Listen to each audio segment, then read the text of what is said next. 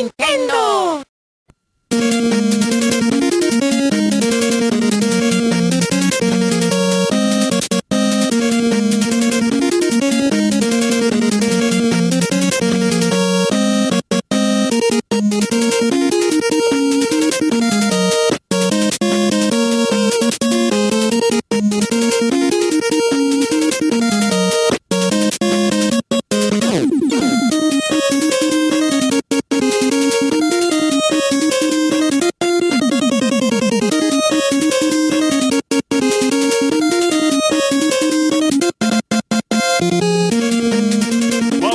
To Nintendo Voice Chat for the week of February 20th, 2014.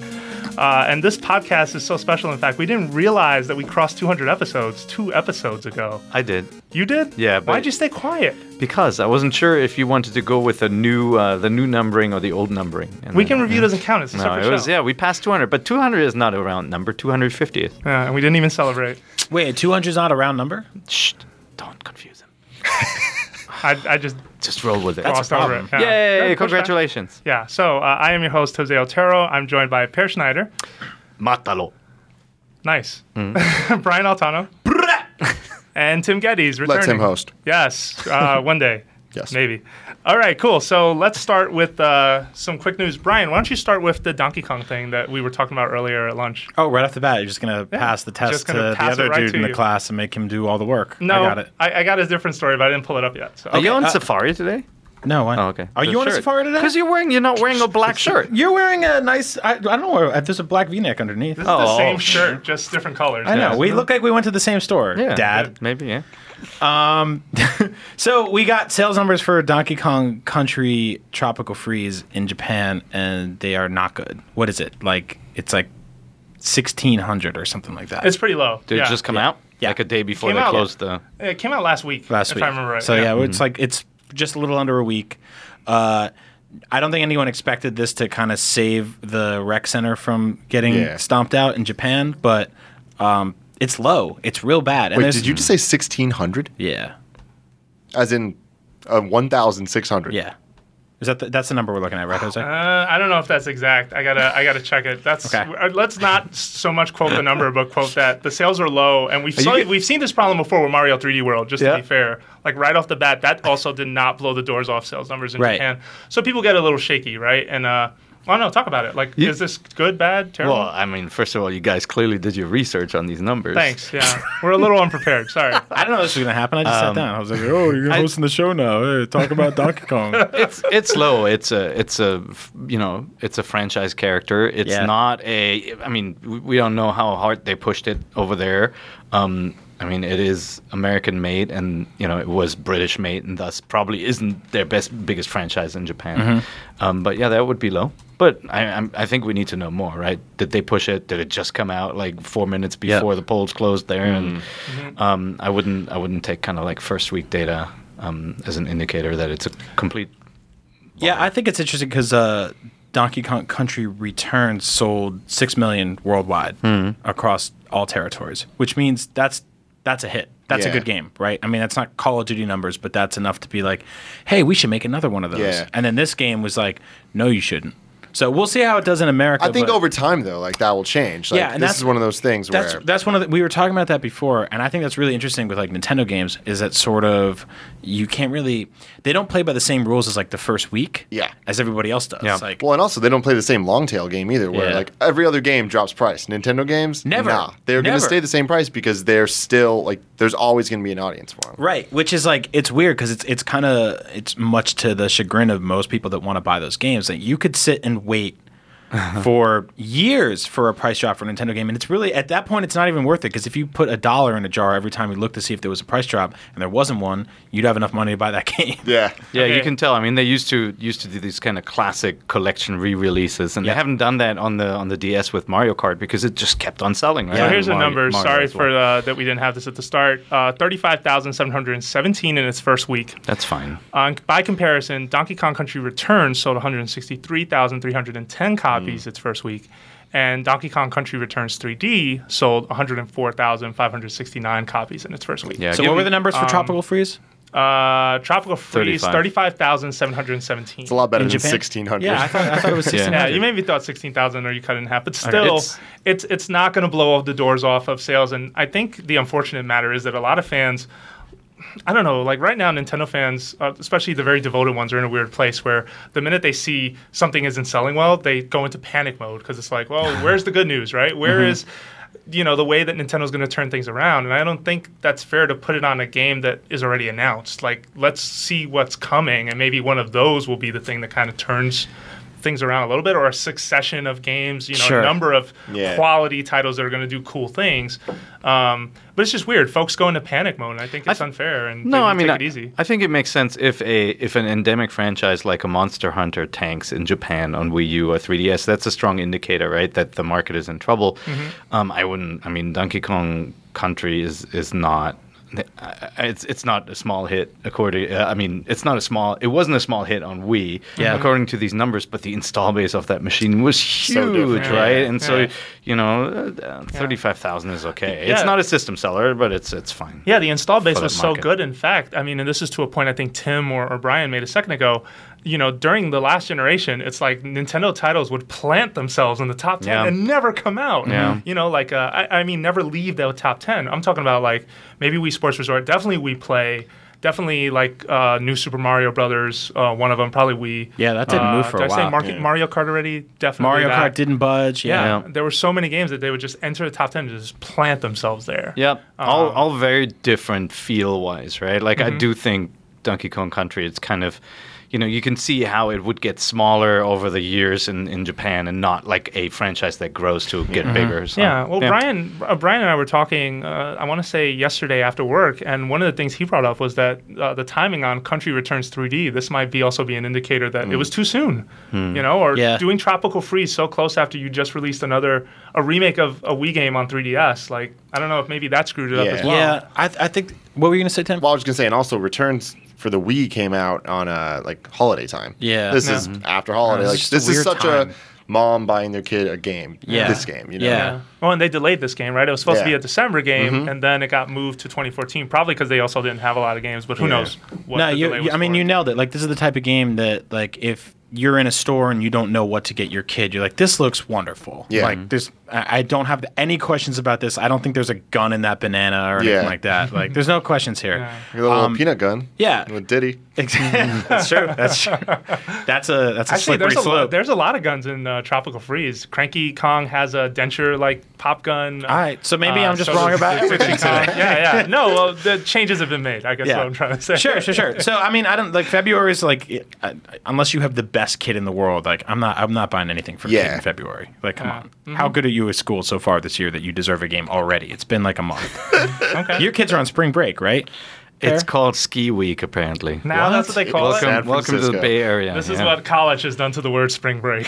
No one wants to say it anymore. This mean reminder that we should be skiing. Instead, we're sitting here.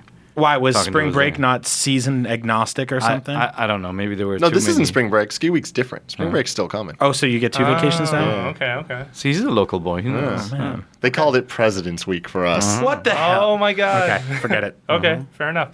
All right, so in other news, Miyamoto on Miiverse basically left some comments about the closing out of the Year Luigi.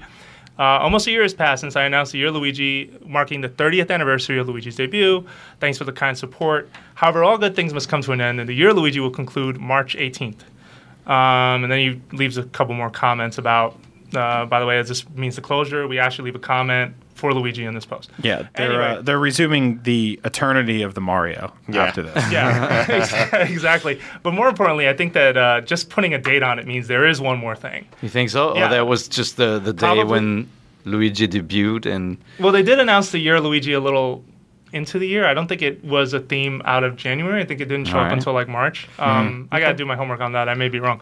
But I do strongly believe if you're going to put a date on it, you probably have another product that you're going to put out. So wait, when is the end of the year, Luigi? March 18th. And when is NES Remix 2 out?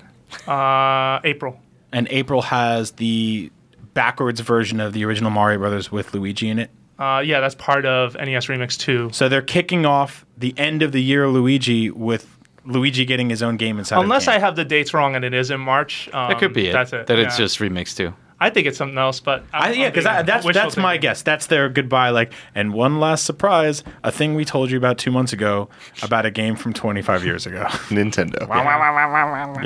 Nintendo. We'll see. There may be something. They may have some smaller downloadable title, a la. Like what? Dr. Luigi. Hey, Dr. Luigi came out of thin air, man. I know, but they're going to do that again? I am Dr. Luigi Tetris? So I am holding out for 3D World DLC, probably with Luigi. Although they pulled that trick already with New Super Mario Bros. U, I'm convinced that 3D World should get DLC. I think if Pikmin got DLC and New Super Mario Bros. U got DLC, 3D World totally deserves DLC because I think it's better than both those games. I think you love that. I think you're right. Yeah, that sounds good. I'm holding out for DDR Luigi mix. Oh, I like that. There you go. That. Bring that back. Yeah. Or Luigi Troid, which is a Metroid spin-off. Yeah, I like that.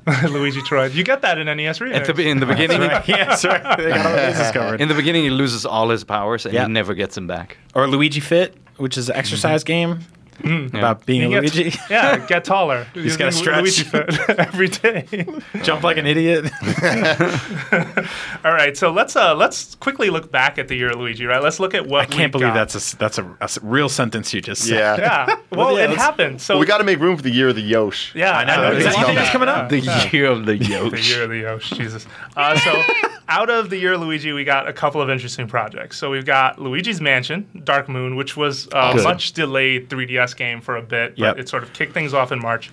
Then we got New Super Luigi U. That was not good. Mario. I loved it. Are you crazy? Yeah.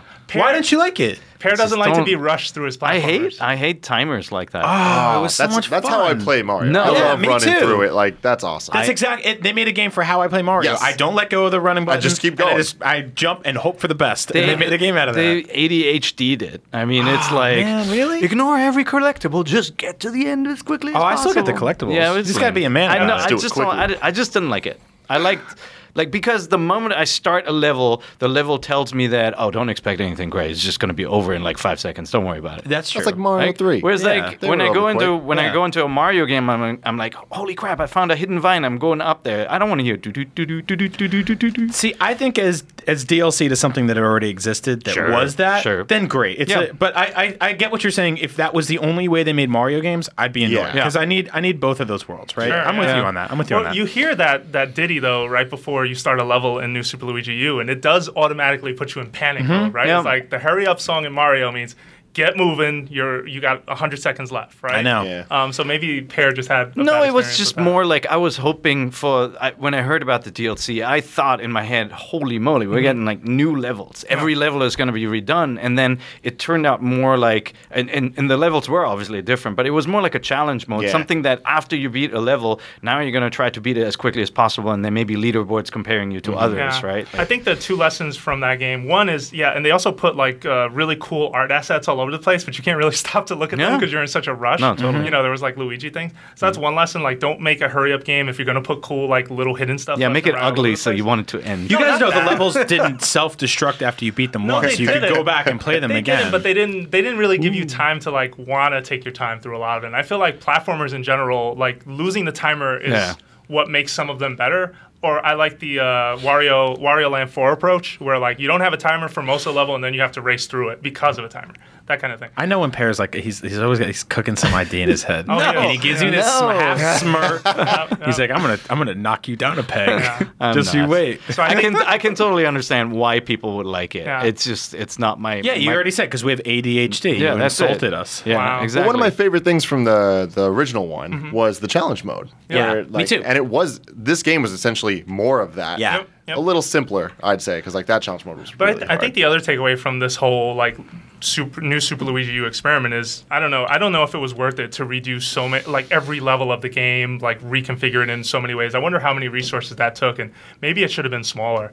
I appreciate that it became its own retail package that was a lot cheaper. It was like $30. Yeah. But I also think, was that the best use of resources to support a title in post-release? And I don't really know, if that game sold, reasonably well. I would say for me, like, it's instead of going, hey, it's been 7 months, here's another fully packaged $50 Mario game. They were like, hey, here's this thing, it's $30 and it's a bunch more and levels. You're gonna run for your life in every level. Yeah, it was great. I mean, every other game gets DLC and map packs and stuff like that, and I've wanted something like that for Mario for years. Like, instead of getting one every single year and they're like, oh, now it's got a cat and a pigeon and all this other crap. Like if they just go, hey, here's a new thing, and it's been 6 months, and I'm like, yeah, great, that's Bear's awesome. hatching something when you said cat and pigeon. Sure, I gave him a free idea. There's a pigeon suit. Yeah.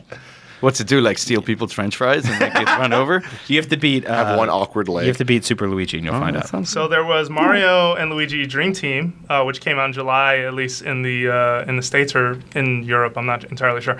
But anyway, it was okay. Like I love the writing and the humor. I just thought the game was way too handholdy and like, hey, you just arrived at this town. Pan over to Tim, who you have to go talk to. Okay, now go talk to Tim. I can figure this out on my own. Don't hold my hands. Yeah. I don't know. That was my beef with that game. Maybe you're about 8 feet above the target audience. I am. Have you thought about that? That's true. I didn't get into it either. Yeah. The target audience is 2 feet below the ground. They're minus feet They're tall. tall Nintendo fans. How dare you? Loosely buried. You know, I still don't know Fahrenheit and feet. I know Jose is 2 meters tall. I think he's 12 feet. Yeah, at least. There you go. Yeah, I don't know. Nothing about that game grabbed me. Yeah, I like the sprite artwork too. No man. Italian I'm jokes? such a sucker for sprite art. I am too. Not that sprite art. You didn't like it? I thought that was. I didn't like You the don't art. like it, huh? I didn't like the backgrounds. I didn't like the enemies or the character design or anything. The dialogue was like. Were you ever a fan of Mario and Luigi? Yeah. I mean, RPGs? I liked them back in the day. It's one of those things where I loved Mario RPG, and then I don't really like all the different ways it branched off. Right, like Super Mario RPG was great. I love me some Paper Mario, but I feel like I love me some Paper Mario. yeah, like I mean, because I can't just say I love Paper Mario because I don't love Super Paper Mario. I think that was like You like Mr. But that was L? different. That was Right. kind of mixing platforming more Yeah. into Paper Mario. I really like Paper Mario, the 1,000-Year Door. And yeah. That's What a about favorite. what about the 3DS one? A sticker star? Yeah. yeah. Right? Same Not- problem. I know No, a lot that's of people good, that yeah. really liked it. Yeah. Like, Yeah. Same Yeah. problem as Dream Team, I feel. Yeah. Except less direction when you have to use a tool to defeat a boss. I enjoyed that one, but Really yeah, good look, writing. I mean, even this one had a ton of fans too. So Yeah. I mean, if you if you like this game, you can always email us and give us your opinion. Maybe we'll read you on the air. Yeah, and don't hate us for ours. nvc@ign.com. That's right. Yeah, I actually don't know anybody that really loved Dream Team. I don't Well- understand why they. I mean, it sold a lot, and they gave it its own 3DS. Yeah. which is always Okay. weird. And the 3DS they gave it is beautiful. It's really Yeah, cool. it's really looking. nice. But I don't know anybody that was like really championing that game. All right, My Brian little has- cousin was a big fan of the Inside Story, Bowser. Oh, yeah. No, that was Right. such a good. Yeah, it was Loved that. Interspace I remember as a he was- Mario game. Yeah, he was disappointed by this one. Oh, really? Whatever Okay. that means. Well, challenge to you: if you're out there, lover of this game, Yeah. email us and say, "Dear Brian." I like Tim's little cousin as a recurring character on Yeah. the show. Oh, yeah. Yeah, He's there we our go. barometer. What's Yep. his name? He needs a name. Kevin. Let's Kevin. check in Oh, on that's Kevin. cute. Little Kev. Yeah. What else we got in the shout year out of to little Luigi? Kev. I noticed you circled Rayman Legends. Was that a Luigi game? No, it's not because it's made by Ubisoft. Rayman, not but- Raymond. Did I say Raymond? Yeah, said everyone Rayman loves Rayman Legends. Legends. Rayman Legend sounds boring as hell. Oh, I went to Kmart and then I drove home. I took a nap. You're Good a night. legend, Raymond. So I circled it because it has Mario and Luigi costumes, Oh, which yes. in my book technically counts. You're cheating. I'm Okay. cheating. Was great, it? yeah. Was it like the Halloween? Of I'm the gonna- Luigi. Yeah. I'm gonna. Although it came out in August. Let me see. I'm gonna circle some like scribble knots as an L and a U in it, like Luigi. So God, should- oh my God. Yeah, Okay. Look, they had to get permission to use those costumes. It was good timing for them. Mario and Luigi weren't All right, scribble it's not like knots, Mario and Luigi showed up in Pokemon or anything like that. No. Wow, imagine if that happened. All right, and then Dr. Luigi at the end of the year. I didn't put Super Mario 3D World, even though that also could technically count because Luigi's in it. And I also feel He's like in it. Nintendo. Mario and Sonic, he was in that too. Okay. Olympic Games. I also feel like Nintendo was trying to make Mario Golf count until they delayed it. World Tour. Remember, it was supposed to be Didn't- a 2013 game. Didn't 3D World have the Luigi Bros Yes, minigame? that's right. Yeah. So There I mean, you that's go. just so weird. One of the co-directors hacked that, and someone saw it and was like, "Oh, that's cool. You should just put that in the game." It was Yeah. like, really? And they just put Luigi's everywhere in that game. Yeah. Oh yeah, Was yeah. weird. So, Was That's it right. 'cause So of it your does Luigi? count. Okay, Of I course take it counts. I take it all back. if Rayman Legend counts, and this For counts. the costumes. All right, fine. Raymond. Raymond, I think it's Raymond, I think it's cute that they made this theme year for Luigi. I think it's Yeah. it's a Yeah. great idea, even if the product itself wasn't that great. Even if historically this is one of the worst financial years. That's what I wanted. Yeah, it was almost like a cover great. for, we don't have a lot of stuff. Yeah. So the year of Luigi. There was the Luigi statue from Club Nintendo. Right. I'm still waiting for mine. Where's mine? It's in the mail. And Wii remotes, Mario and Luigi themed Wii remotes, which I think also counts, even if it's. Have you bought one of those, by the way? They look like a little like Wii remotes designed for children. So I feel terrible that I have this on a shelf in my house. Oh, really? Like, yeah, it's on a way shelf? too kiddie. Yeah. Give them up. I'll take them for my kids, man. That's okay. I'll take them. Your kid's gonna pay for I them? don't have kids, but I'll take them. No, my kids have no money. Don't be so mean. Okay, got it. All right, so overall, year of Luigi, give it a score right here. We score things at IGN. What'd you think? 1 to 10. 6.2. It's a 6.2. Oh, wow, yeah. That's perfect. That's exactly what it's slightly perfect. above a You can deviate 6.1. from these if you want. So 6.2. Why before, or do you want to give your score first?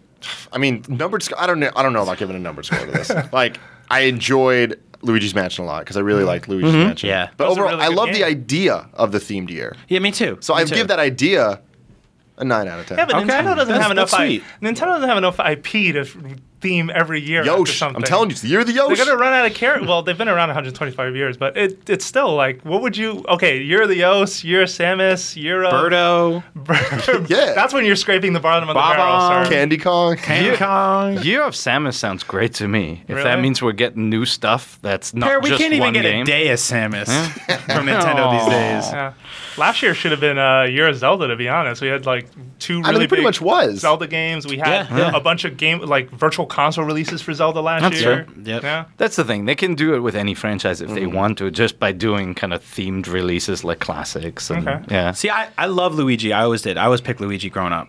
Or when you finally had the chance to. When I played Mario, I played as Mario, and everybody else had to wait and play as Luigi. But when the second you had a choice, I'd be like, Luigi's great. I love him. He jumps crazy. He's a wonderful character.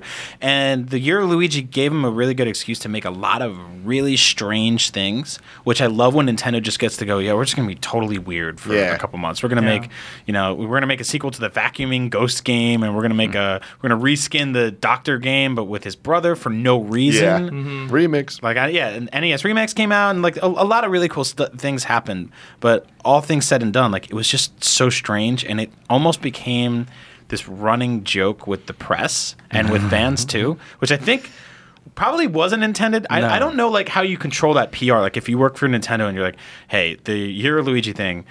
So it's sort of a hit, but everyone's kind of also making fun of us for it. Like, it's They went all out though. Like, even on all the press things. Like, whenever I'd go to a Nintendo event, like, they'd have giant statues and giant like vacuums you could use and stuff. And it was ridiculous in a way that Nintendo usually isn't. Yeah. And like the PR people would always be like, go take your picture with Luigi. And I'm like, you're usually not like this. And I they're know. like super into it. And I'm like, now I'm into And it. they sponsored the train, right? They had like a green train and all that kind of stuff. that's Remember? There was the Tumblr, the Luigi Yeah. Tumblr online. So I mean, that's some other stuff. The Sorry, I left that out. the irony is, of course, it's a great idea when you're trying to take a secondary character because Luigi games don't sell like Mario games. They have never sold as well, right? Like, and that's because they were probably never as good, never got the same push. Like one game. But like to me, the Year of Luigi is you do that when you're doing really well and you're doing franchise care. You're trying to make another franchise grow. In this case, it wasn't much of a franchise, right? Like, it was all these different titles that really didn't have anything in common. So what had Luigi in common? What was it? But what was it supposed to build, right? Like, was it all about, hey, we need to really rely on our superstar characters, so we need to make this guy bigger? Was that the goal?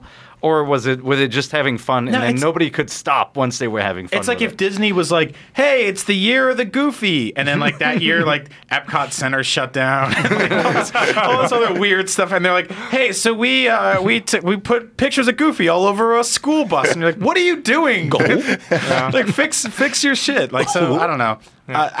It's really weird to me. Most of their games are so timeless, right? But like if you look at Dr. Luigi, like, Dr. Luigi is standing on a plaque in that game the whole time while you're playing it that says, the Year of Luigi. It was advertising. It really was. It's just so weird. And then they sold it for $15, which is like not some birthday party. Like, give it away. Just give it away for free. Hey, come to my party. Here's the cover charge. Like, come on, man. It's like playing a game on wasn't there a Toyota Yaris like sponsored game on XBLA? That was free. Yeah. But it was free, but it was technically a commercial. Yeah, it's a why would you commercial. market that car on, I don't know, to It's gamers? like, what are you selling? Okay.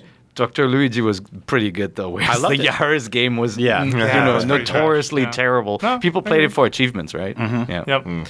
I just think it was weird. Like the year of Luigi was also the year where their two biggest competitors in the world launched new consoles. It was the worst year to do the year of Luigi. Like you do it. It's like what Pear said. When you're like flying high and you're running the show and everything like that, you can be like, oh, and it also, hey, why not? It's the year of Luigi. Even like the secondary characters get theme years and birthday parties. But when like when everything's not looking so great for you, it's a weird time to be like, hey, remember it was everyone's second favorite? That's why it's funny. That's why I think it became kind of funny for the press. Also, Iwata saying the year of Luigi was really cute. Right? Yeah, the outfits were funny too. When he like have the Luigi hat, or Miyamoto would have the vacuum on and be like cleaning behind the scenes or something. But I mean, on the flip side, like what could they have done, right? Like, yes, if they had bigger games ready to push, they could have gotten behind it. I guess they could have pushed Mario really hard the entire year. Yeah.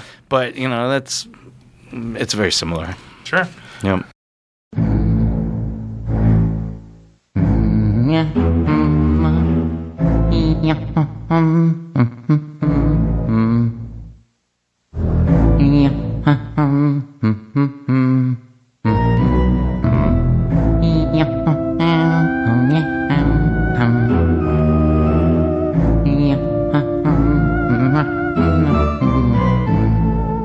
Let's talk about Luigi a little more, just because as a character, Luigi he's sort of the palette swap. He's one of the original sidekicks in video games, right? Mm-hmm. I mean, this is a game that he was born in 1983 with the original Mario Brothers, which Miyamoto joined. He's not real. He's not real.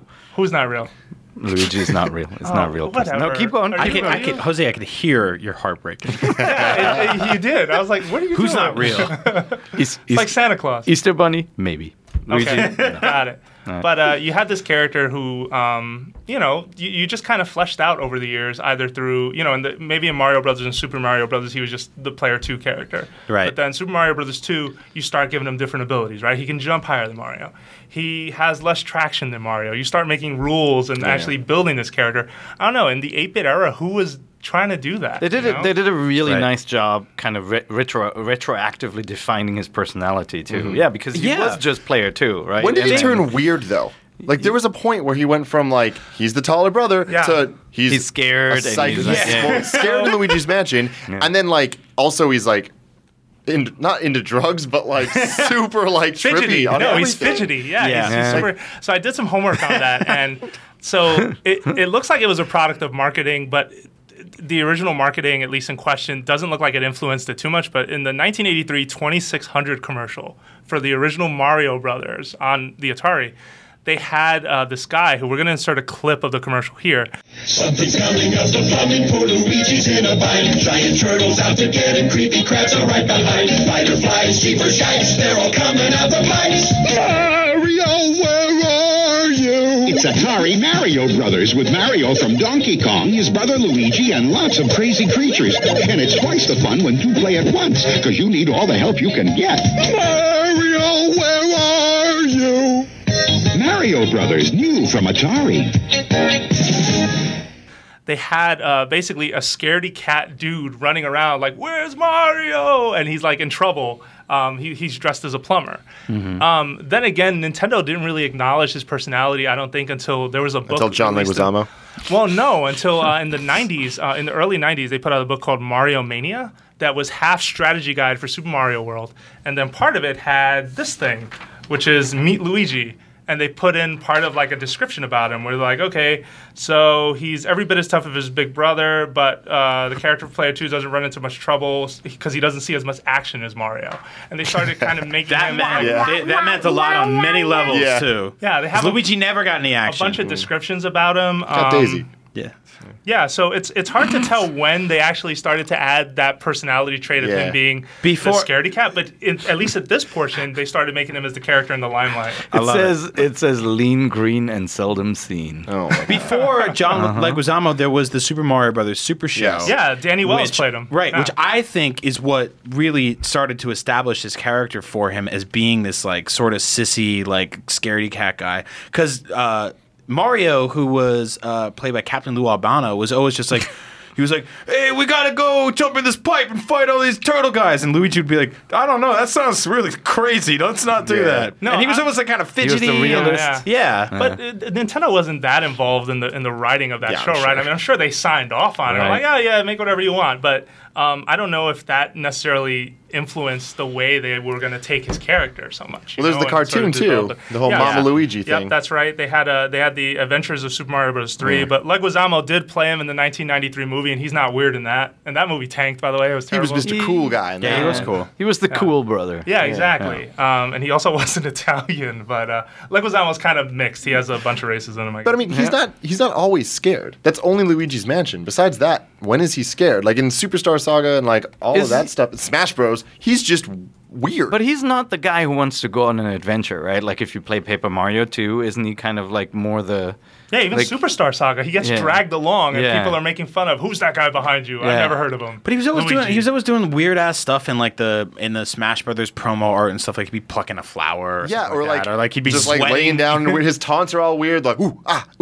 What are you doing, Luigi? Or his final smash. That dive thing he does. Well, he does the dive thing, but his final smash in Smash Bros is him tripping out and like groovy music starts playing. Yeah, what is that? What is happening? That makes no sense. I've seen this before in Japanese TV and some Japanese kind of Super Famicom era games where they have like the straight man and then the crazy sidekick, right? Yeah. It's like the crazy Beat Takeshi character who like gets on a dinosaur and makes fart noises, right? Yeah. It's like if you played the Goemon games, it was exactly like that. You had Goemon who was like the main hero, kind of cool guy, red outfit. Then you had Ebisu Maru, who's like this crazy guy. Yeah. When he crawls backwards on his back and does like weird stuff. Like they really love doing that in the Super. But even like in the NES era. so new Super Mario Brothers for Wii U, right? When that game ends, Mario and a hot air balloon shows up and the door opens and Mario and Princess Peach get on the hot air balloon and Luigi runs up behind them and he's like and then the door closes and the hot air balloon flies away and Luigi's just sitting there like and they're like, why did you do that to this guy? Like he played the whole game, he did everything to just save this girl. They don't even give him a ride home. Well, when did this start happening? No, he was look just at a the end regular of, 2P. They do that in Pikmin Yeah, too. they do it at the They end have of, the second character, right? Yeah. Yeah, they do it at the end of the Luigi's Mansion also, where when he gets Mario out of the painting, right, he starts laughing till he's crying, right? And it was just super weird. He was like, well, that's your reaction to rescuing your brother from this really weird King Boo ghost? Okay. Yeah. That was such a weird, cheap ending to the game. I know. Like I like spinning. It's like possessed picture. Sure.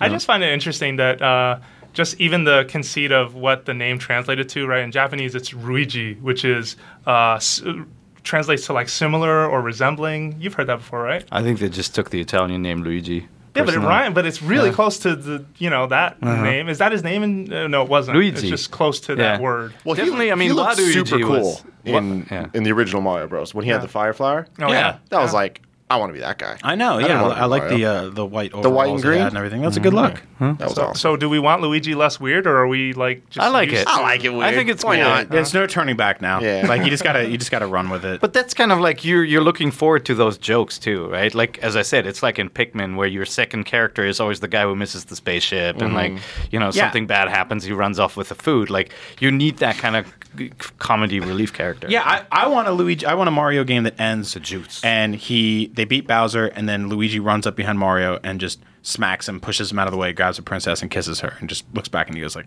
I need this. Yeah, but Daisy became Luigi's boo, right? And Well, wasn't that's Daisy just in in the movie. Super Mario? Yeah, I No, don't know. Wasn't Daisy the one you rescue in Super Mario Land? Wasn't that the that whole thing? Mario is rescuing her in Super Mario Yeah, but Land. that eventually became okay. Luigi, this is yours. Princess Peach, Mario. I don't think that actually. That's like fandom with weird fan Okay, fiction. Yeah, you're fan writing, fiction. you're writing fan fiction in Okay, the room I right didn't now. mean- I think they'll eventually introduce like Luigi's heartthrob. It's gonna happen. Oh, really? Yeah. But it's gonna to be like Monty Mole or something. I want him to get Rosalina. Like, I'm really hoping that we just don't know that he's getting Rosalina. She's available, right? Yeah. She's tall, too. Yeah, I'm into it. It all fits. All right.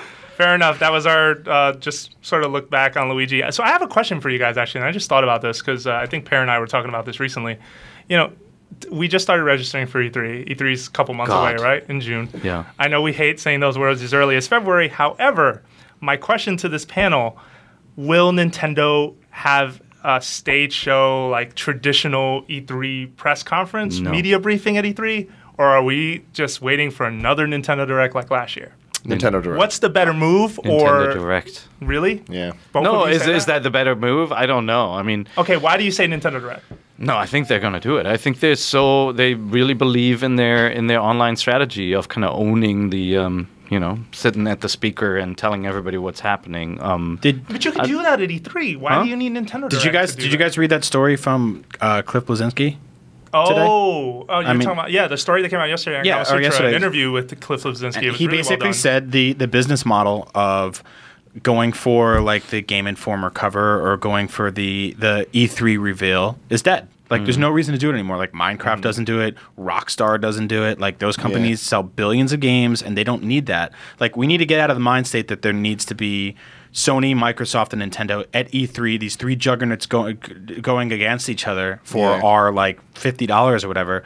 There doesn't need. We have the rest of the year. Like E3, I don't think it's what it used to be when it comes to that kind of stuff, and I think companies are figuring that out. I mean, social media just changed the game completely. Yes, like for sure. Now it's at any moment you can get news from anybody directly from them. You can talk directly to your customer. Directly. You're gonna say. Yeah, Nintendo there you go. Direct. There you go. So I agree. You're right. Huh? I agree with you when the primary goal is to tell the public, right? Then it makes you don't need an E3. You can create your own E3 and you can do it a whole lot cheaper and more effectively. I mean, heck, if Nintendo came to us today and said, "Hey, we want to stream this event. Will you put it on the IGN homepage, streaming right there?" Us, GameSpot, everybody would do it, right? We would help them kind of stage this big event that gets in front of users, but. These shows like CES and any kind of big expo are also about business customers, and they're also about themselves. It's about the kind of like the sense that the gaming industry is a big deal. Like them getting together and seeing what the competition is up to, that fuels everyone. It's this tremendous kind of sense of competition and of showmanship. And them, for like those 3 days, the gaming industry steps out and says, holy crap, we're the biggest thing out there, right? Like, there's nothing like this for movies. Although there's theme parks and all sorts of stuff, right, which games don't have yet. And I think the industry needs that because we had that one quiet year, remember, in Santa Monica? Yeah, 2007. Where it's like, I talked to, like Laurent de Toc who runs Ubisoft, talked to him afterwards, and he's like, this is terrible. Like he was dismayed because he was completely, like he said, it just took the fun out of gaming for him, right? Like he wanted to get back to that showmanship, and they did. I mean, for me, my whole thing, I love playing games, but the one thing I love even more than that is the reveals and just being excited about what's gonna happen. And like Nintendo Direct doesn't necessarily take that away from me. Like E3 is like my favorite week ever, and like. Nintendo not having a press conference, like, it sucks that I don't get to go to one, but then I get to watch the Direct and it's still cool. For people online, it doesn't change very much. You don't get that kind of that applause in the room that we get, like, because it can be really infectious, right? When you're watching a movie with friends and everybody laughs, it's a different experience.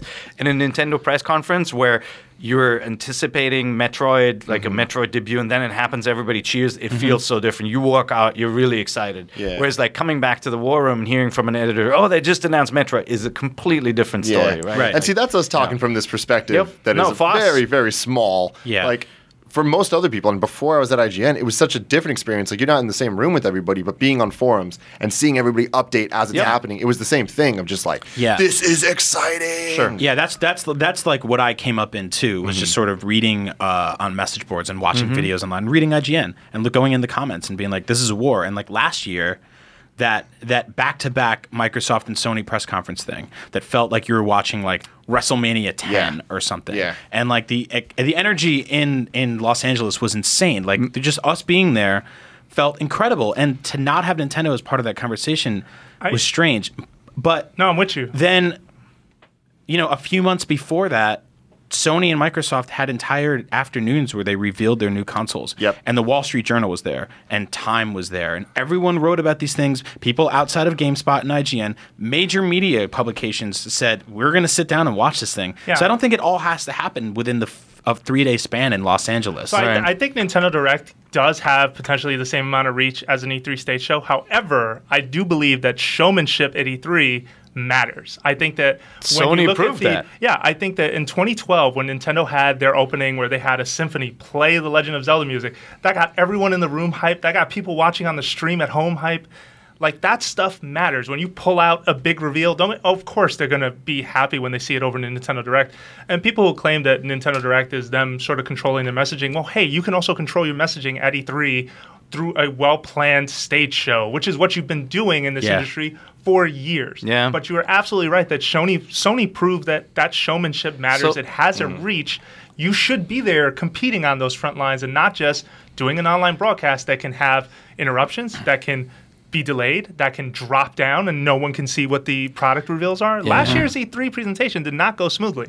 And I heard Rich had a really hard time keeping up because I think it almost blacked out at one point, or it was really laggy. Yeah, sure. so why invest in that? PlayStation's conference to me was kind of like that was the proving point. You walked out of the show and there were all the journalists, everybody around you, GameStop employees, analysts, everybody walking out going like, "Holy crap, what just happened?" Right? Like everybody was, nobody could believe that Sony had entered the color wars, right? Basically, like countering everything Microsoft had announced and talked about, and I did feel like a turning point. You're like, wow, maybe they have a chance of like taking it back. And I think that kind of word of mouth on the streets of LA, kind of just generated this buzz for E3 where people said, man, like that PlayStation is looking really good, right? Well, and so, I mean, that moment we all grabbed our phones and pre-ordered PlayStation 4s on Amazon. Yeah. That moment, like dozens of us in the room. I mean, that changed so much. But at the same time, Nintendo obviously didn't have a show like that last year. And so for them to go a little quieter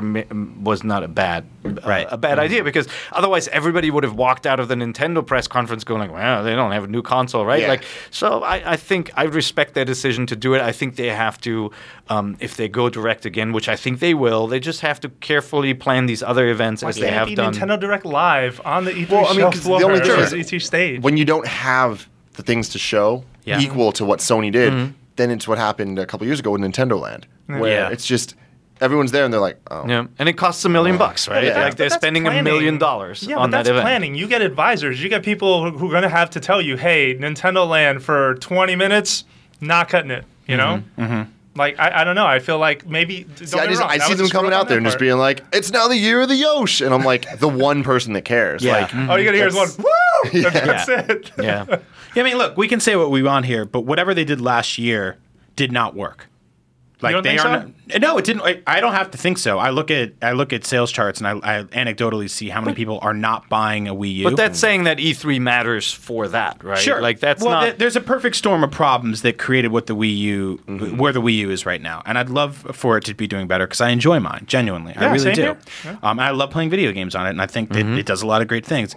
But everything is kind of working against them right now. So if they want to look at it anecdotally and be like, last time we didn't have a press conference, we sold no consoles afterwards. So this time, let's bring it back and see if that works. I'm for them shaking it up a little. So you think the press conference influences the influencers who then walk out happier and tell people, like, basically they're more excited? I don't know what else it's for if not that. Because it's not like the Grammys or the Oscars get people to just rush out and watch movies necessarily, right? Yes, they do. I think they do a little bit. They absolutely do. Yeah. Okay. They'll get you interested in a movie you may not have wanted to see just to find out why did this win Best Picture, why did this guy get Best Supporting. That's true. That's true. I mean, that is absolutely their primary focus is to award filmmakers. Their secondary purpose is to sell Blu-rays. Yeah. To get people, like, if the four of us are walking in the room and you're like, did you see Gravity? And three of us are like, yeah, and one of us is like, no, I'm going to feel like I need to see Gravity. And like, oh, it won 10 awards. Like, it's created. Maybe they should do an awards show. What? Best year of Luigi game is? We have a video game award show, and it sucks. Yeah. All right. Interesting, though. Like, I'm looking forward to seeing what they're doing. I do think that they're looking at the cash, too. And, I said putting on that show costs $1 million. It's far more than that. Yeah. Renting the auditorium, running all that crazy lighting tech and everything. Theater, which is pretty fancy. It's just so everybody knows, 14 feet of floor space at E3 are $100,000 or something. It's ridiculous. That's inside the convention center. Yeah. See, regardless though, with all of that, I still left E3, and I'm a huge Nintendo fan, thinking, oh man, I'm excited for these games. Yeah. In the Direct. Yep. The Smash trailer, the Mario 3D World trailer, the Donkey Kong trailer. I'm like, I am sold. This is awesome. This was a great conference. You're going up against Titanfall, though, at the end of the day. But still. I think last year was a test, and I hope this year is a show.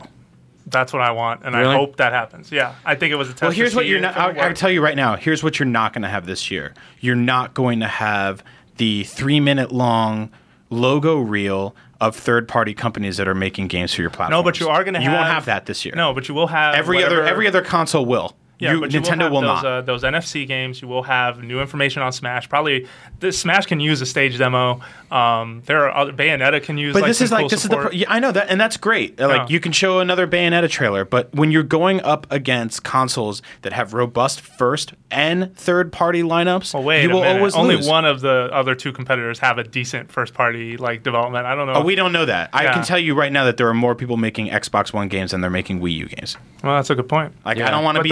I don't want to be the bearer of bad news. But those aren't all exclusive to Microsoft. But it doesn't matter. Your point. What do we have on Wii U? Watch Dogs maybe, and nothing else. I mean, that's a scary thought. 4.5% of developers that were asked at GDC if they were making a Wii U game said yes. 4.5% out of everyone else. Yeah. That's insane.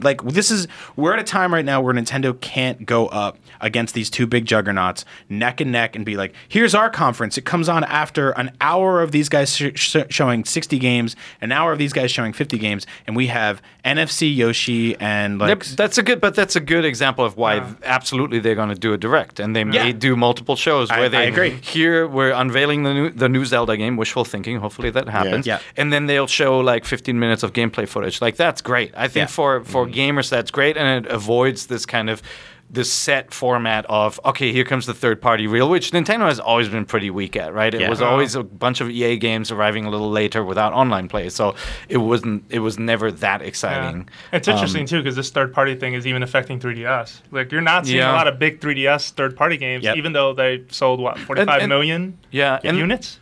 And that's where I feel like they do need to generate more excitement at E3, because you know who else is at the conferences? It's the developers, right? Yeah. The developers are sitting there, and if you wow them with something, even if it's a game somebody else is making, they get inspired, right? Yeah.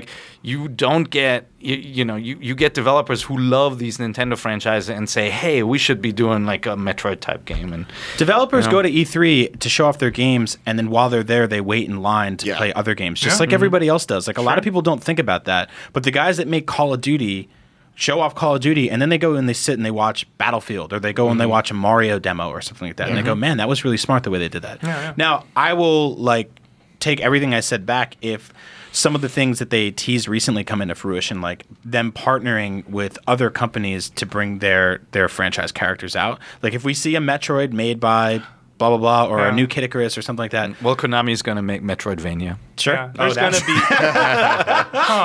that word. Wouldn't that be amazing? I would love that so much. Oh, we talked about that, She has actually. a lightning whip. Oh, man, I would love that. Yeah, we made a joke because that word is so overused. I'd love if Konami and Nintendo got together and made that game. Yep. But I think Were you there? Jesus. No. How did you... That was perfect. What they did last year with the Nintendo Direct, they're going to keep doing. They're going to distance themselves from the competition as much as possible, because they can't compete in that space in the same way. I mean, simply financially, Sony and Microsoft make money off of TVs, computers, this, that, whatever. Nintendo just makes games. Yeah, but Nintendo got bank off of making games. They're sitting on a lot of money. I mean, it doesn't hurt to spend money to make more Tim, money. here's the thing. Simply financially, Nintendo doesn't lose millions of dollars on crappy operating systems or 3D for televisions. Example, the Sony gaming division is doing great, but the whole company is losing a lot of money as a whole. Yeah. For sure. I mean, the movie studios and the consumer electronics arms of Sony have made some missteps in the past, right? But that's also a business that goes up and down, and we've seen that before, so things are cyclical. We'll see. I mean, I'm really curious to see what happens at E3. The thing that Nintendo can win with, I always feel like, is charm. right? Like you go into their booth and they make you feel like it is this kind of family and celebration of the classics. And if they can, I think they can totally pull that off if they're smart. But yeah, the more I think about it now, like they're not going to compete on spectacle. They're not going to go for that big show. Mm-hmm. Yeah. All right, let's move on to last week's question of the week responses. So we put out a question for you. I'd also love if Brian and Tim jumped in and weighed in a little bit. Last week we ended up on Metroid, right? Because Donkey Kong Tropical Freeze comes out this Friday. You can read the review on IGN. Gave it a 9.0. Was very happy with it for the most part. But Pear and Fran immediately said, well, now that Donkey Kong's done, you know it's Metroid, right? And so it's like, okay, well then, what do you want to see from the next Metroid game? So we put that question out for folks. And thank you, by the way. Over 500 of you left a comment somewhat pertaining to that issue. So thanks a lot for your feedback. Yeah, if you want to read other people's comments, just search for NVC and go to the latest article. Yep. Cool. So what do you think? What do you want to see in the next Metroid, Brian? What do I want or what do I think we're going to see? What do you Both. want? What do you want and what do you think we're going to get? We're going to see? So I don't think we'll ever see another Metroid Prime game. I don't think Nintendo will ever, or anyone will ever make another first-person perspective Metroid. Really? Wow. And I really think that they made three and a half of those. Why do you think that? Because I think that by the time the second and the third, and really the third one came out, they were so far behind the public perception of what a first-person game should carry with it, that simply just making a single-player focused game like that, and then people look at it and they go, well, where's the online? Where's the multiplayer? Mm-hmm. Like, where's how long's the campaign? What kind of versus modes do you have? But their approach is different, but that doesn't necessarily mean it's that distant from it. I mean, it's more of an adventure for them, not to classify it as an adventure game. I know. Sure. No, we don't have to get into that. Yeah, but I mean, how many, like, what was the last... I'll put it this way. The last first-person shooter game that came out that didn't have multiplayer, that was single-player focused, BioShock? Was BioShock. Yeah. And Irrational is closed. And it sold almost 5 million copies. Like, yeah, I mean, that game was a successful game, though. Yeah. But yeah, there's definitely... I mean, we've heard this from a couple of third parties. When you put multiplayer mode on the box, your game will sell better. Yep. Like, they all believe that, and so Nintendo believed that too, right? Yeah. Metroid Prime 2 had a multiplayer mode. And Hunters. And that was, when you talk to them, it was not because they felt like creatively they had to have that. It was so that it can be on the box and more people... Yeah, half of the Metroid Prime games have had multiplayer of some sort. Yeah. Which is pretty crazy. But on the flip side, there are still these juggernaut first-person games that succeed, like your Elder Scrolls Skyrim. Like, in the RPG genre, it works. Even those guys, though, they let you switch back and forth between third person and first person because they're probably unsure as well. And well, Nintendo's so big on multiplayer these days, though. I can't imagine them not having it. They're so big on local multiplayer. But still, yes. So the one thing though about every first person game is that the main character usually is a cipher, right? Like I've played every Call of Duty game. I can't remember who I played as. Some of them died. One Detective one dude had a dog. Soap. Yeah. I remember Soap, McTavish. But I remember Soap because he's like walking in a ghillie suit in front of me, going, "Wait, lie down, kill, run." That wasn't Soap. But who was that? Who was that? No, Soap is the one on the mountain, right? Yeah, that's right. Yeah. Who was the guy in the ghillie suit? I think it was McTavish. The dog. Scottish guy, yeah. So, but like, that's the issue, right? Nintendo deals in characters, and like, you don't see your character. And so I actually think you're right. I think they will go third person. Yeah, I don't think we'll see another first-person Metroid game again. I think third-person would be interesting. I don't think we'll see another third-person Metroid game soon because the one we got, Other M, was not good. I disagree. I mean, I thought it was fine. I'm not saying it's an amazing game. But it put the series in a weird place. I think they'll do a completely new Metroid. It also tanked. It tanked, but I mean, none of the Metroid games sell well. Like, I hate to be the negative guy on the show. I love Metroid. I grew up playing Metroid. Metroid's amazing. Absolutely. But, Donkey Kong Country Returns sold better than all three Metroid Primes combined. Come on. Yeah. Like, how many more Metroid Primes are we going to get? Maybe, that's why I think we'll get a 2D Metroid. Yeah. And we'll get something that you can download that'll probably cost $30 and it'll be on the 3DS. And they'll get some developer that's smaller to work on it. And it'll be awesome. And they'll hopefully get back to the roots and there won't be people barking orders at you the whole time. Like, it'll be that you are marooned on this space station and you have to survive. But I don't think we're going to get the big full-fledged console. But which Metroid. do you want?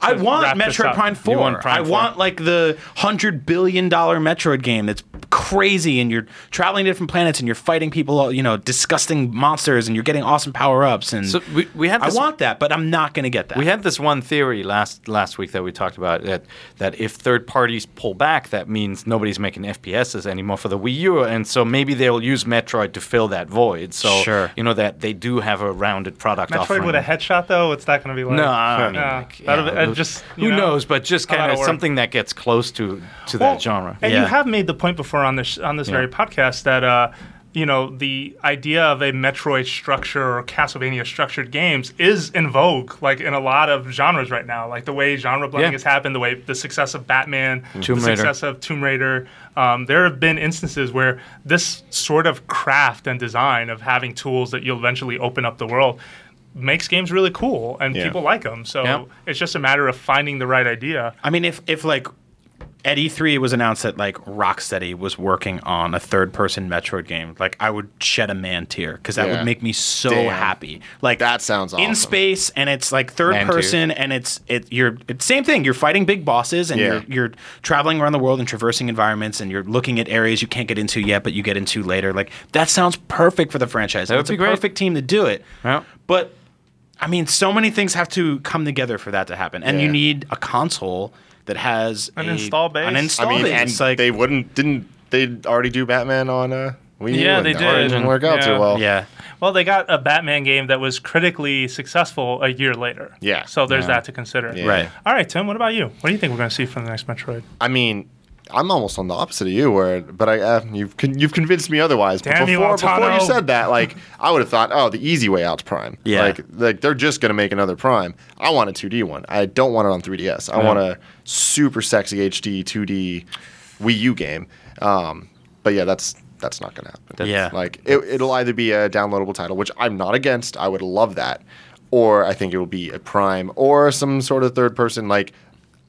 The next step of Other M, just without the missteps, hopefully. Yeah. Other M had so many good little ideas, and it was just fundamentally the controls were so stupid. Like turning the Wii remote sideways, all that. It's just like I love the dodge. It was like the last second dodge they had there. Really good. Sorry, not to cut you off. No, it's cool. They were just forcing a control scheme on it that the game just wasn't made for. Yeah. Right? Like I will say if we never get the Wii U console Metroid Prime 4 that has gamepad scanning, and that never happens. That's two ships passing in the night. We talked about this last week, though. I don't want a lot of scanning. You don't? Yeah, no. I think they need to cut back on that stuff. It was really annoying to me in Metroid Prime 3 to walk into a room and I'm like, oh my god, there's like 30 things to scan in here. Well, then they need to figure out a new way to tell the story then, because they told the story through scanning logs, and if that's not good, then they have to tell the story like they did in Other M. I don't think it's not good. I just think everything. Cutscenes. No, I don't think it's not good. I just think reservation, like cut back on some of that stuff. Honor, respect my time. Our issue was pausing to tell you the story rather than like scanning something while you're walking by and getting like this lock-on thing, and then it's like, detecting alien force. Like you can listen to that while you're walking around. Don't make me read and stop. And that broke the flow. I like the way BioShock does it, where it's like you pick up a radio. Book on tape.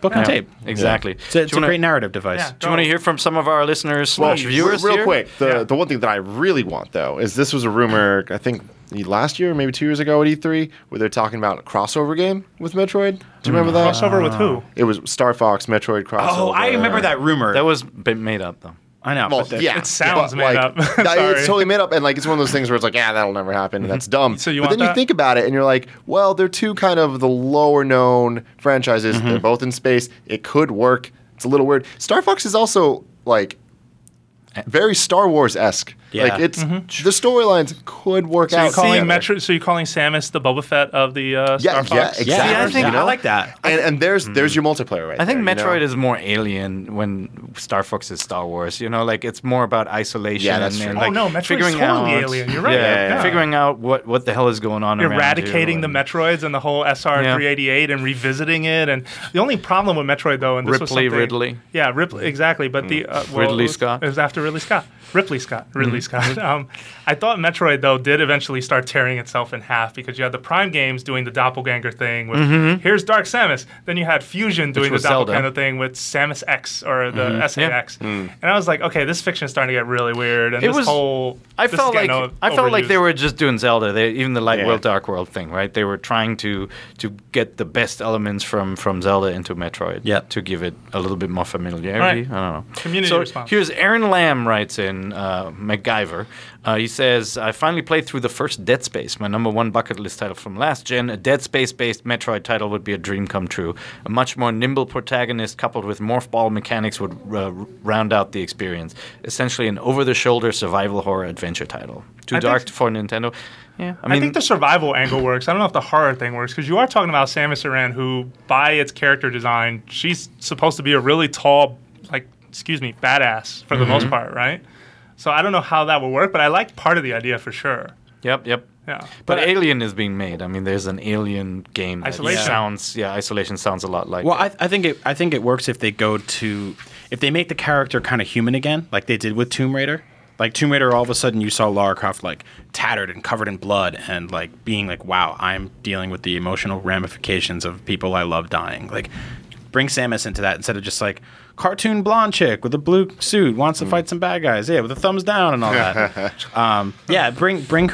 Bring some humanity into her and then you can have her being scared and ripped apart. And I don't know. I think Metroid, in my experience, is more about the world than it should be about Samus. I feel that the minute they tried to inject more story into that character, they completely lost. It didn't match with what people thought it was and the imagination of what it was. And I don't think they really realized what the ramifications of that, right? So. I think that was more on the side of bad writing than it was about. It wasn't Samus's fault. It was the people that created the story for her. Because Isaac's story in Dead Space is pretty cool. It is, yeah. Right. And I think like giving Samus an interesting story like that would have changed it. Yeah. But they didn't. They gave her a bad story. Okay. Yeah. I agree. Mark writes in... he wants both. 2D for the 3DS, 2DS. Metroid 2 Return of Samus remake done in the F-Zero Mission fusion style. In the Zero Mission fusion style, sorry. F-Zero Mission. I was like, wow. I want that. A bit more guided, but it was completion can unlock Super Metroid, but with new hard mode. And then 3D for the Wii U. Prime style, but not necessarily Prime 4. Corruption's secret ending depicted a strange ship following Samus' ship. We find out who it is, Silex, and why for a new arc. We could do that. Yeah. Okay. That sounds awesome. Yeah. I mean, the idea of I love that. A nice, crazy, like, next-gen one on Wii U and then the 2D one on 3DS, I could be down for that. Yeah. He also suggests to check out the Kickstarter game Revan, which is, it looks exactly like Metroid's a traditional 2D game that I think reached its Kickstarter goal. Right? It's crazy to me, but it reminds me of a time, like just a few years ago, where this was what was happening. We were getting Metroid Prime games on the GameCube, and we were getting Metroid Fusion games on the GBA. And then all of that stopped. Yeah. Well, the same happened with Castlevania, right? It just kind of disappeared from the 2D slate. So Michael Valentine writes in, when I think of the state of the Metroid universe, I can't help but remember that there has not been a 2D Metroid game since Zero Mission. What happened? In my opinion, this is what made the series so great, and Super Metroid is easily in the top 100 games of all time. Well, top 10, I'd say. Yeah. So what brought about the end to the 2D style? Did Other M kill it? It wasn't a 2D style game, but the poor gameplay and sales did hurt the series. I believe a 2D Metroid game on the 3DS got even on the Wii U is what is needed to revitalize. Little Metroid franchise. Dread. Yeah, bring that back. Bring that back, huh? Yeah, I think 2D traditionally has faced the sales hurdles, right? Like people do not rush out to buy a 2D game on a console. Mm-hmm. Shadow Complex is exactly Metroid. If you have an Xbox 360 lying around, download it and play it. Yep. It is 100% Metroid, just not the characters. Strider is too, which just came out. Strider HD came out this week. Oh yeah, Strider's out too. Yeah, it has that open world. You need this tool to progress design. And on these, Shadow Complex did, I think, in the end do decent numbers, right? So as a downloadable exclusive title, when there's nothing else out, these games may fare well. I just don't know if they'll do that well on a Nintendo platform at this point, right? When it does the sort of the harsh sci-fi environments of Metroid, I think one time you talked about sort of brand mismatches with Nintendo's brand name as it is. Has that become distance from what Nintendo is today and how they present themselves? I wonder if there's also that. Right. There are a fair amount of people who said they would love a 2D game. Here's Stephen Riley from Canada would love one because Link Between Worlds was so good, right? Like having something in the 2D thing. Yeah, I saw some people said Super Metroid 2, and I'd be like, yeah, don't. Well, Yeah, but there were also people who were citing Batman Arkham Asylum style, right? Like Andrew G saying it's a hard call, but I wouldn't mind seeing a third-person Metroid. After playing Arkham Asylum, I wouldn't mind seeing something along those lines, but with a balance of exploration. I want to see Samus surrounded by enemies and fight her way out in a badass way. Yeah, I mean that's like officially my dream Metroid game. Now that we've had this conversation, I just hope we get to see it someday or something like it. All right, maybe one more, and then we'll pull next week's question of the week, and then skedaddle. Here's somebody saying third-person shooter in the style of Uncharted and Tomb Raider. That was Caleb. Uncharted is more linear. I definitely want that. I don't know if you guys saw that. Tomb Raider is a little bit more open, but like you don't have to travel that much. You don't have to backtrack that much. But Tomb Raider is definitely like a Metroid riff. Let's do one more here. Hello, Steve. Steve Powell writes in, I'm an avid Metroid fan. I grew up with the franchise. Still think the original NES game was one of the best games ever made. I think the next Metroid game should absolutely be 2D. I feel the side-scroller adventure genre is very underrated and underutilized, especially with processing power from home consoles being what it is today versus 8-bit and 16-bit. The size of an action-adventure 2D gaming map could be huge and still have excellent graphics. Part of me feels, among other things, one of the reasons there aren't many stellar 2D games is due to simple laziness on the developers' parts or an unwillingness to create a truly epic 2D map. All the tools and graphics and power are there. Someone needs to just step up to the plate. Yeah. And I agree. I mean, there are games like, indie games like Terraria, right? Like that create this never-ending map and just depth of item systems and collaborative gameplay that you could not imagine a Nintendo, Activision, EA, any of these guys doing, right? Like it's these games that evolve over time. It'd be so amazing if you took one of those guys and you said, hey, here's the Metroid franchise. You go away for 1 year and you come back and show us what you got. Yeah. It'd be so cool. Okay. Question of the week. What do we got? Question of the week. What we're going to do. Here, sing a song while I look for it. I don't know. That's it. That was a good song. Really catchy. Yeah. I heard that one before. Yeah. So Jeremy Sturgill suggests, I would love to hear the NVC crew discuss the HD remakes that they would like to see, or the Nintendo franchise that they want to see rebooted, like Tomb Raider was rebooted. I'd say we make the HD remakes the question of the week. Okay. Right? Cool. Let's ask our audience. That's awesome. Yeah, because Wind Waker proved that it works, right? Like that is a very unique game because it has this timeless art style, and so it just looked beautiful when they redid it. Yep. But like, let's say you go back to some of the N64 or GameCube games and you bring them back in HD, or even Wii. Which ones would you do? All right, let's save that discussion for next week. We'll pick that up. Thank you very much for listening. This is Nintendo Voice Chat, basically part of the IGN podcast family. We have a bunch of podcasts that you can listen to for Sony, Microsoft, comics, you name it. And we know you love podcasts, but if you really want to help support these shows, please come over and check out our articles on IGN.com. That's what keeps the lights on at the end of the day. And be a force of good. Leave a great positive comment, even if there's somebody who's an idiot. Yeah, or just respond in kind. Yeah, or just leave feedback in a measured tone. We love that. I will enjoy the site more if you do that. Awesome. And also, And watch videos. Watch videos. Yeah, especially the ones with Tim Geddes. Yeah. Turn off your ad blockers. Be nice to pets. Yeah. Let Tim coast. Call your mom every now and then. Let Tim coast. You should definitely say hi. It's just something you should do. Call your dad. Say Eat hello. green vegetables. Call your brothers. Okay, broccoli, so enough with the life advice. You can find Brian Altano at Agent Bizzle. You can find Pear at Salad IGN. Pear IGN. You can find Tim Geddes at Tim Geddes. And you can find me, Jose_Otero on Twitter. Thank you very much for listening, and we'll be back next week.